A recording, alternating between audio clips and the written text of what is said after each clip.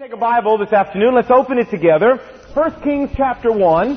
And if you didn't bring a Bible today, you can borrow our copy of the Bible. It's right on the back of the seat in front of you there. And we're going to be on page 235 to begin with today. Page 235, or 1 Kings chapter 1 in your copy of the Bible. We're going to continue in our study of the life of David, the great man of God. Now, when I say the word self-destruct, I wonder what person's name comes into your mind. Maybe Elvis, or Tanya Harding, maybe. Jim and Tammy, Jimmy Swaggart, Pete Rose. I don't know who comes into your mind, but today we're going to look at a guy in the Bible who did exactly this. He self-destructed. He started off really good, but you know, the real measure of success is not how you start, it's how you finish. And this guy didn't finish so good. So we want to talk about him, and then we want to talk about how you and I as Christians can avoid having the same thing happen to you and me. Now, the fellow's name is Abiathar, and you say, Abiathar. Man, that name sounds so familiar. Well, the reason it does is I just mentioned him in a sermon a couple weeks ago, and you go, oh yeah, I remember. Right, sure you do. Well, anyway, let's go back and review and make sure we all understand who this is, because I don't take it personal, and I didn't expect you to remember anyway. So let's talk about who he is. If you remember, David, when he was fleeing from Saul was out to kill him, he went through this little town called Nob, N-O-B. The tabernacle was there, the priests were all there, and he lied to the high priest, you remember the story, and he deceived the high priest into giving him food and weaponry. When Saul found out, he killed the high priest, he killed all the priests in the town and all their families, and there was only one priest who escaped, a fellow named Abiathar. Abiathar was the son of the high priest who was able to escape, and he ran to David, and he threw in with David, and he became part of David's entourage. And when David became king, not long after this, he went back and reinstalled Abiathar as the high priest in the place of where his dad had been, and he said to him, from now on, you and your sons will hold the priesthood. David put him back in that position. Now, when I was studying this, I thought, well, wouldn't it be interesting to go and look and see when Abiathar pops up, if he does, anywhere else in the Bible? I mean, I'd like to know whatever happened to this guy. So I began doing some work on it. And the truth is that he does appear a couple other times in the Bible. For example, when Absalom, David's son, a little later in life, revolts against David and tries to overthrow him, runs David out of the city, tries to kill his dad, Abiathar was there, and Abiathar the high priest at that point remained loyal to David, even though most of Israel didn't. And so that was another good choice that he made. When David was restored to the throne, he rewarded Abiathar for having stayed loyal to him. But there was one other time, and this is the last time actually, that we find Abiathar appearing in the Bible, is right here in 1 Kings chapter 1. Here the situation is, David is old. He's aged. In fact, he's on his deathbed. He's infirmed and bedridden. And he has already taken the step of publicly announcing that Solomon, one of his sons, is going to be the next king. He hasn't crowned Solomon yet, but everybody knows Solomon's the next king. However, at this time, one of David's other sons, a fellow named Adonijah, decides, no, why should Solomon be king? Man, I'm older than he is. I should be king. So let's pick up here. Look at verse 5. Verse 5, 1 Kings chapter 1. It says, now Adonijah, whose mother was Haggith, put himself forward and said, I will be king, not Solomon, me. So he got chariots and he got horses ready with 50 men to run ahead of him, and he was about ready to march to the city of Jerusalem and proclaim himself to be the king. Well, verse 7, and Adonijah conferred with Joab, who had been the commander of David's armies, and with Abiathar, there's our friend, the priest, and they gave him their support. They threw in with this guy. You say, well, Lon, wait a minute, I got a question. Why would Abiathar do this? I mean, you know, didn't he know that Solomon had already gone out, was already announced as the next king? Didn't he know that the hand of God had chosen Solomon and that David had already made this commitment? Didn't he know that if Solomon became king after he threw in with his brother, that Solomon was not going to just take that line down? I mean, didn't he know all that? Well, I'm sure he did. I'm sure he did. You say, well then what in the world could possibly possess this man that he would take this kind of risk and make this kind of decision? The answer is, I don't have a clue. It's not a clue. I don't know why he would do something like this. It makes absolutely no sense. And you know what? David heard about this David outfoxed his son Adonijah. You know how he did it? He went ahead and abdicated the kingship right there on the spot, went ahead and crowned Solomon on the spot, went ahead and marched him through the city of Jerusalem and already celebrated him becoming king. And when Adonijah showed up to say, hey, I'm going to be the next king, it was too late. Solomon was already king. The party was over. Well, all of Adonijah's supporters ran away, but what happened to our friend Abiathar? Well, turn to the next chapter, chapter 2, 1 Kings chapter 2, and look with me here at verse 26. Verse 26, and to Abiathar the priest, King Solomon said, go back to your fields in Anatote. You deserve to die. You threw in with my brother. You threw in with someone who wanted to usurp the throne away from me. I ought to kill you, man. That's what I ought to do, is kill you. But he said, because you carried the ark of the Lord before my father David, and because you shared all my father's hardships, I'm not going to kill you. My dad needed you, and you were there for him. When Saul was chasing him, you were there for him. When Absalom was chasing him, you were there for him, and that's the only reason I'm not going to kill you. But he does say to him, verse 27, Solomon does remove Abiathar from the priesthood of the Lord. He took it away from him, took it away from his sons, and so never again would any member of this family hold the high priesthood because of this decision that Abiathar made. You say, Lon, it was a terrible decision. It was. It was a disastrous decision. It was. And with that decision, Abiathar joins Tanya and Elvis and Pete and Jim and Tammy as members of the Self-Destruction Hall of Fame, friends. I mean, it was one of the worst decisions you could possibly make in your life.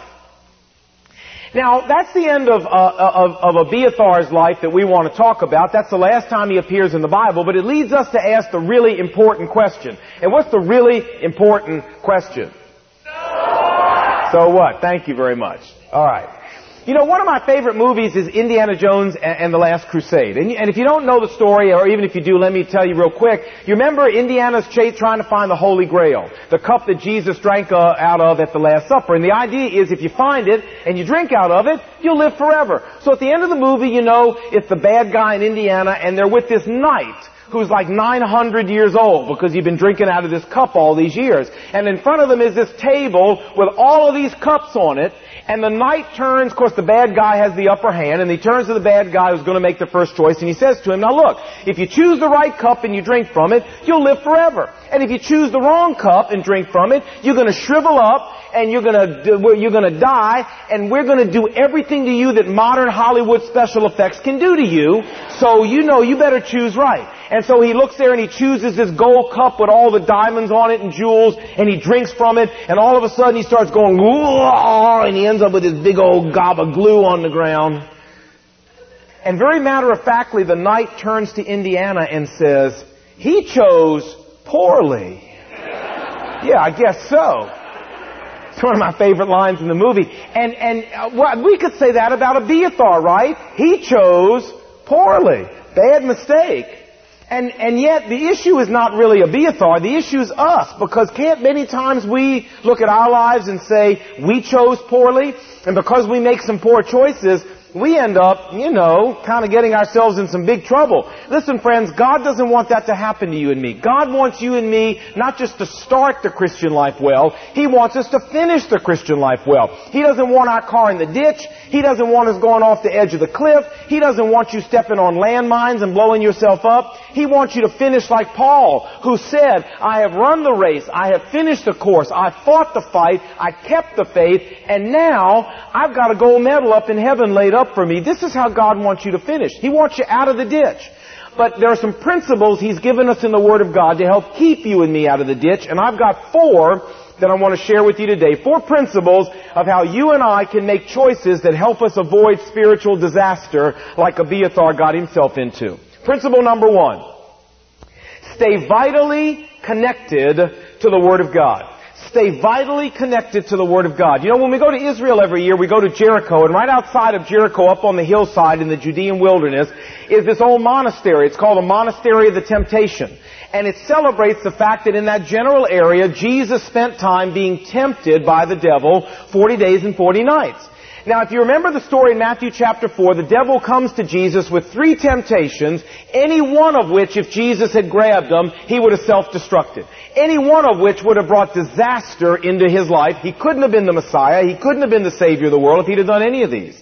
And it's interesting how Jesus responded. He said to all 3 temptations, no, it is written, it is written, it is written. He responded back to these temptations to self-destruct with the Word of God. And when you look, you'll find that 2 of those quotes that Jesus comes up with come out of Deuteronomy 6. One of them comes out of Deuteronomy 8. It seems pretty obvious to me that as Jesus was out in the wilderness, he was meditating on the book of Deuteronomy. So that when these opportunities came to self-destruct, he had the Word of God right on his fingertips, ready to respond and be able to say, no, I'm not going to do that. I'm not going to make that choice. That's a self-destructive choice. It is written, and he fought using the Bible. Folks, one of the reasons God recorded this in the Bible for you and me is to help us understand that the more you and I read and the more we memorize and the more we meditate on the Word of God, the fewer decisions we will make that result in train wrecks in our life. You know, I want you to turn with me to Psalm 119. Psalm 119, if you're using our copy of the Bible, it's page 436. And Psalm 119 is all about the value of the Bible in our lives, and it has some incredible comments to make about how the Bible can help you and me not make choices that are self-destructive. It also happens to be the longest psalm anywhere in the Bible, a fact which is completely irrelevant, but I'm just filling time while you turn. Okay, now, what do we see here? Look with me at verse 9. Verse 9, how can a young man keep his way pure, or a young woman? By living according to your word. Verse 11, I have hidden your word in my heart, David says, that I might not sin against you. One of the ways that we can avoid sinning against God, one of the ways we can keep our way pure, one of the ways that we can stay away from those choices that end up bringing consequences from God onto our life, the Bible says right here, is to hide the Word of God in our heart and to meditate on the Word of God. It'll keep us off the rocks. Skip down to verse 24. It says, your statutes are my delight, they are my counselors. The Bible says that if we will let it be, it will become our personal therapist. It will become our personal counselor and will advise us all through life as to how to make wise choices in our life. And the best part about the Bible as our counselor is not only does it never give you bad advice, but also it does not cost $125 an hour. So this is a wonderful counselor to have. It's free and easy. Now skip over with me to verse 105. Verse 105, your word is a lamp to my feet, and it's a light to my path. You know, there's nothing more scary than walking down a road that you don't know what's up ahead, and it's totally, completely dark. You can turn an ankle, you can break a leg, you can step on a landmine, you can trip over an alligator. I mean, you can't see a thing. And that's the way life is. And God says the wonderful thing is that if you will let it, the Word of God will be a mercury lamp for you, lighting the path up ahead, showing you where the landmines are, showing you where the alligators are, so you don't step on them. Last of all for our consideration today, verse 97. Oh, how I love your law, David says. I meditate on it all day long. Your commands make me wiser than my enemies. Verse 99. I have more insight than all my teachers. Why? Because I meditate on your statutes. The Bible says you may be stupid. I openly admit I am stupid. But the Bible says if you will saturate your life with the Word of God, the Word of God will make you smarter. The Word of God will make you wiser. The Word of God will give you supernaturally more discernment and insight. You say, Lon, how does the Bible do that? Folks, I don't have the slightest idea, but I know I need it, and however it does it for me, I'm happy to take whatever wisdom God can give me. You want to get wiser? Let me tell you how to do it. Saturate your life with the Word of God.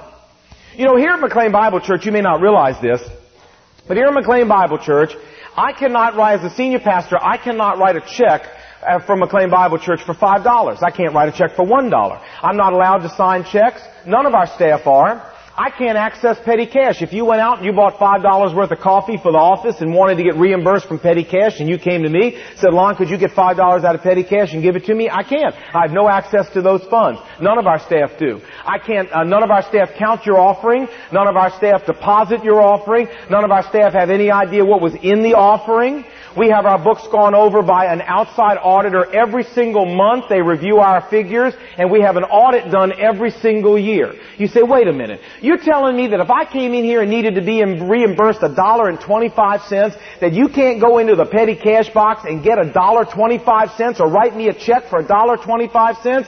Absolutely right. I can't do that. You say, well, who set up such a stupid system? I did. And it's not a stupid system.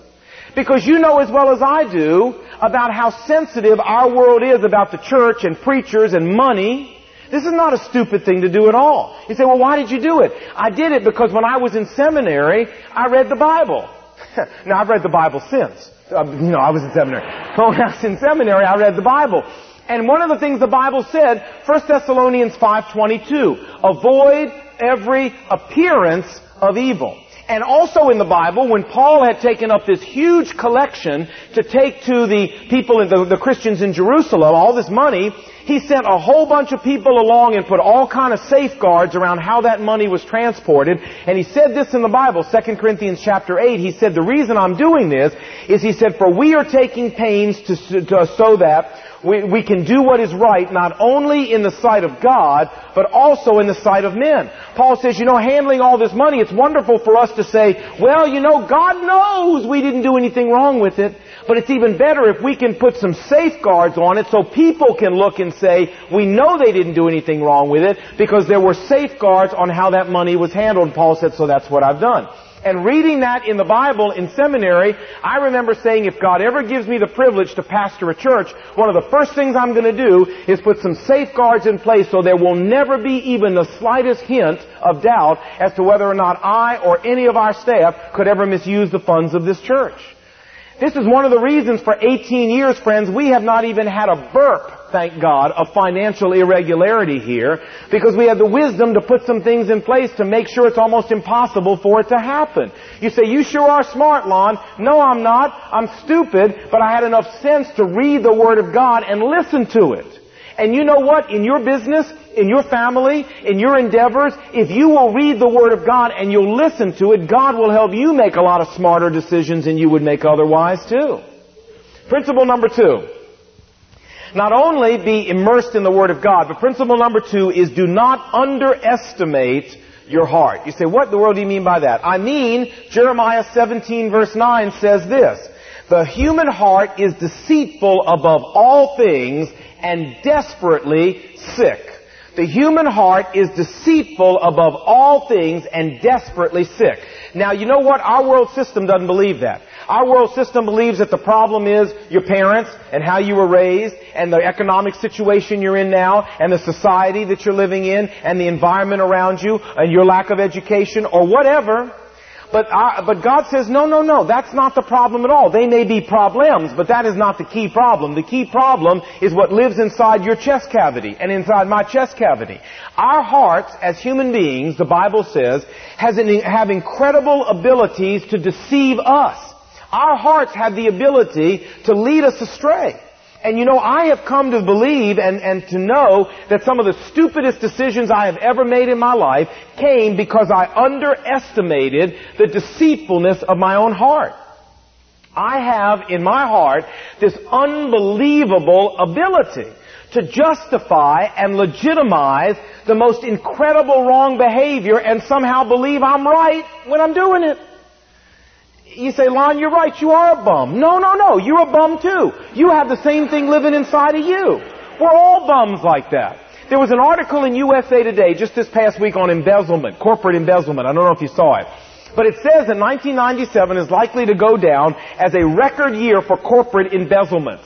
And they interviewed a guy in there named Chris Franklin. He works for the Chubb Insurance Group. He investigates embezzlement claims. And here's what he said. He said, and I quote, he said, we've seen cases where daughters have ripped off their own father's firms. And then he goes on to say, you just can't trust anybody. End of quote. I'll bet you if you talk to those daughters, I'll bet you that somehow they would tell you, somehow they had worked it around in their mind and in their heart that they somehow felt they were justified in ripping off their own father's firms.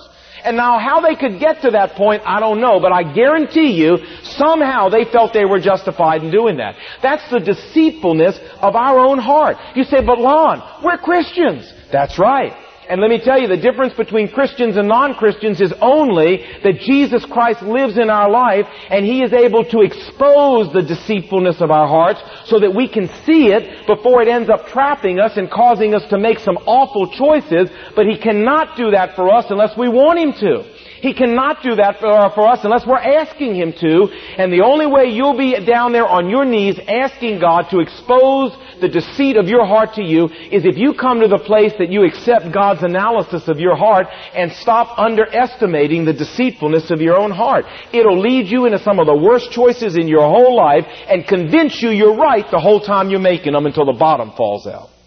Third, principle number 3, don't overestimate yourself. You see, we live in a world system that values big shots. We live in a world system that wants everybody to notice the people that are famous and powerful, but God has an entirely different value system, friends. In the Bible, God says that He values servants.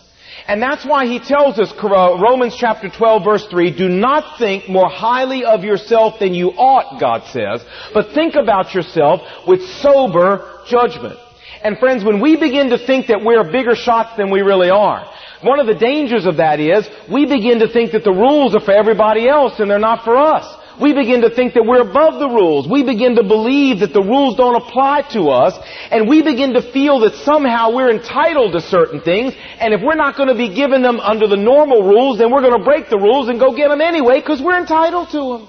It's arrogance that takes us to that place, and that is a sure formula to self-destruct. You know, I read Time Magazine, Newsweek Magazine every week, Sports Illustrated, I try, and I don't read that many articles that really, frankly, I find intriguing. But there was one article I read a couple years ago that is absolutely fascinating. It was written by a Harvard Med School psychologist named Steve Berkles, and the name of the article is called, The Bigger They Are, the Harder They Fall. And what Steve Berkles did, this Harvard Med School guy, is he went and studied the greatest success stories in the world, and then those same people who self-destructed. For example, he studied Donald Trump, Pete Rose, Imelda Marcos, Jim Baker, Jimmy Swaggart, Leona Helmsley, Dennis Levine, Michael Milken. Y'all know these names. And he said the one constant that he found in every one of their lives, quoting now, listen, he said their success created a level of arrogance at which they ceased to follow the rules anymore. They began to see themselves as masters of the universe, and that was their undoing. You say, well, did he have a solution for people? Yeah, listen to what he said. He said, and I quote, he said, the only antidote is to go be part of a community, to be an Indian, not a chief, to lose their identity as being a servant to a group of people. When you do that, he says, you don't take advantage of people, you don't exploit people. I've seen it work. The healthiest people, he says, in the world are the people who have this commitment to be a servant to others. Now here we have a Harvard Med School psychologist calling people to humble themselves and become servants to others, and telling us that not only is this the healthiest way to live, but also telling us that this is an insulation in our life against pathologically self-destructive behavior. Very interesting. Because when you read the Bible, you find 2,000 years ago, Jesus said the very same thing. He said, the world goes around valuing its big shots, but this is not my plan for you. The greatest among you, he said, is the one who will be what?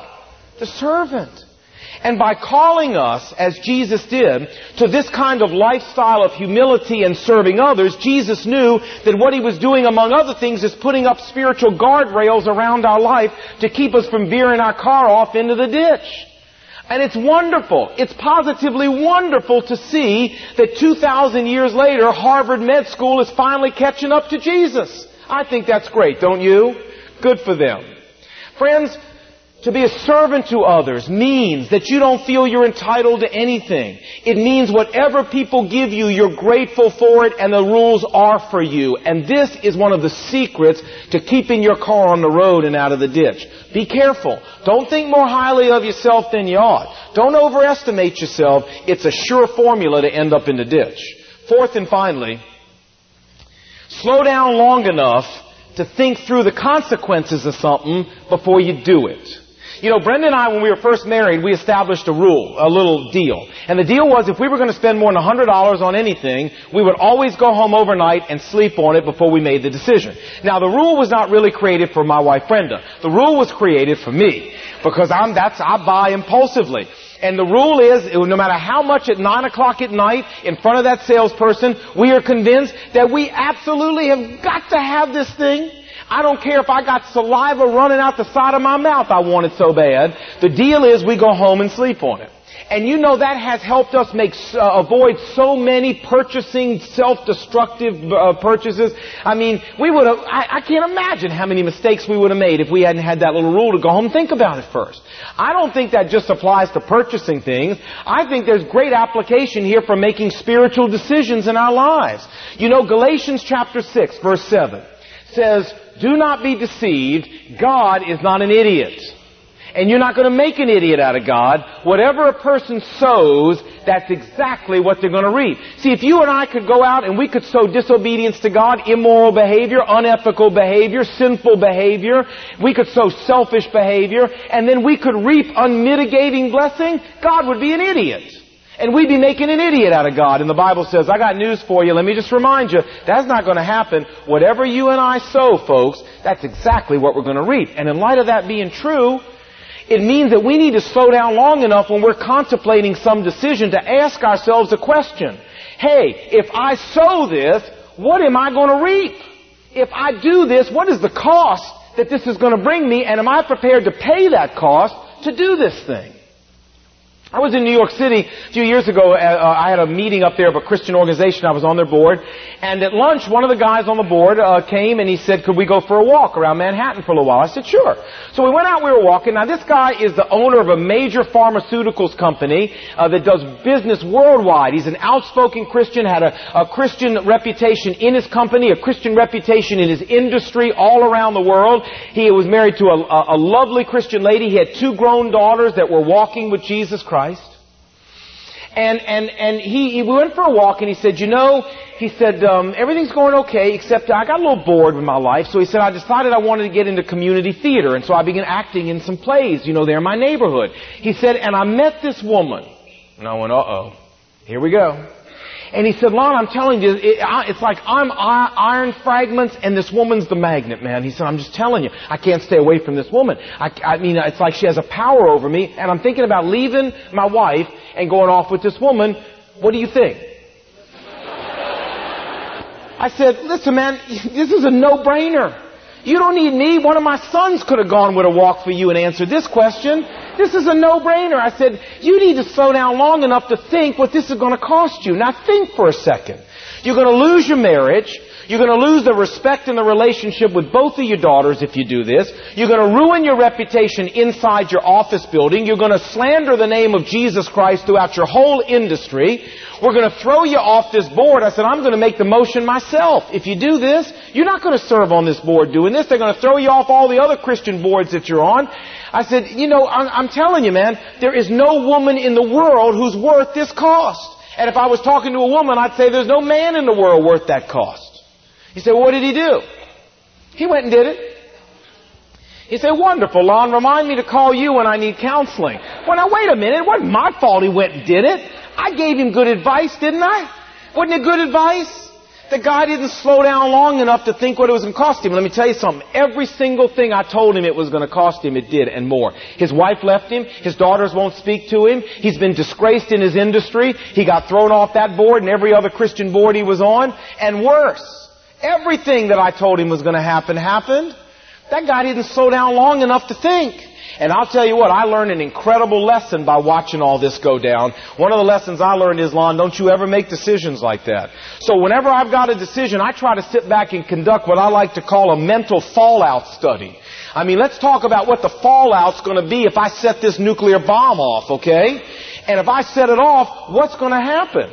And you know, it's amazing how often God uses that exercise to keep me from making stupid decisions, because I back off and go, whoa, I'm not willing to pay. If that's what it's going to cost, I'm not going to pay that for this. Man, wonderful. You say, well, Lon, maybe God wouldn't make you pay for it. No, remember, wait a minute. Whatever a person sows, that's what they reap. Works for preachers, works for lawyers. God knows, I hope it works for lawyers. Works for all kinds of people. Works for all kinds of people. It works for you. Don't you think God's going to let you get away with something? No, He isn't. Whatever you sow, it's what you're going to reap. Do a fallout study. Make sure you're ready to pay the fallout before you set the bomb off. It'll really help. 4 principles to help keep you and me out of the ditch. Number 1, stay vitally connected to the Word of God. Number 2, don't underestimate the deceitfulness of your heart. It'll lead you into making some of the worst decisions in your life and convince you you're right all the time. Number 3, don't overestimate yourself. The rules are for you. And 4th and finally, slow down long enough to consider the consequences before you do something. Friends, as I said earlier, God wants you to finish the race well. And He's given us some principles to help us. And if we'll follow these principles and use them as filters before we make choices, I'm telling you, you'll step on a lot fewer landmines than you'd step on otherwise, and you'll keep from blowing yourself up a lot less. And that's God's goal for you. So I hope what we've studied today will change the way you make decisions and help your life be a life that doesn't have spiritual disaster. Let's pray. Thank you, Lord Jesus, that you love us so much, that your goal for us is to end the race well. To be able to say with the Apostle Paul, I finished the course, I kept the faith, and now my gold medal's in heaven. And Father, I pray that you would take these principles that we've talked about, and that you would use them in our life, and that you would change the way we make decisions, that you would change the very process of how we think that through. And God, because of our contact with the Word of God today, that you would enable us to make a lot fewer train wreck decisions in our life. Help us with that, Lord, I pray. And like this friend of mine I was talking about, help us to reach the place where we don't disgrace the name of Jesus Christ because of bad choices that we make. And we don't bring disaster upon ourselves and our families. Thank you that you loved us so much, that you gave us some guidelines to help us. Work along with us now, I pray, God, and help us make these guidelines part of our everyday decision-making process. And we pray these things in Jesus' name. Amen.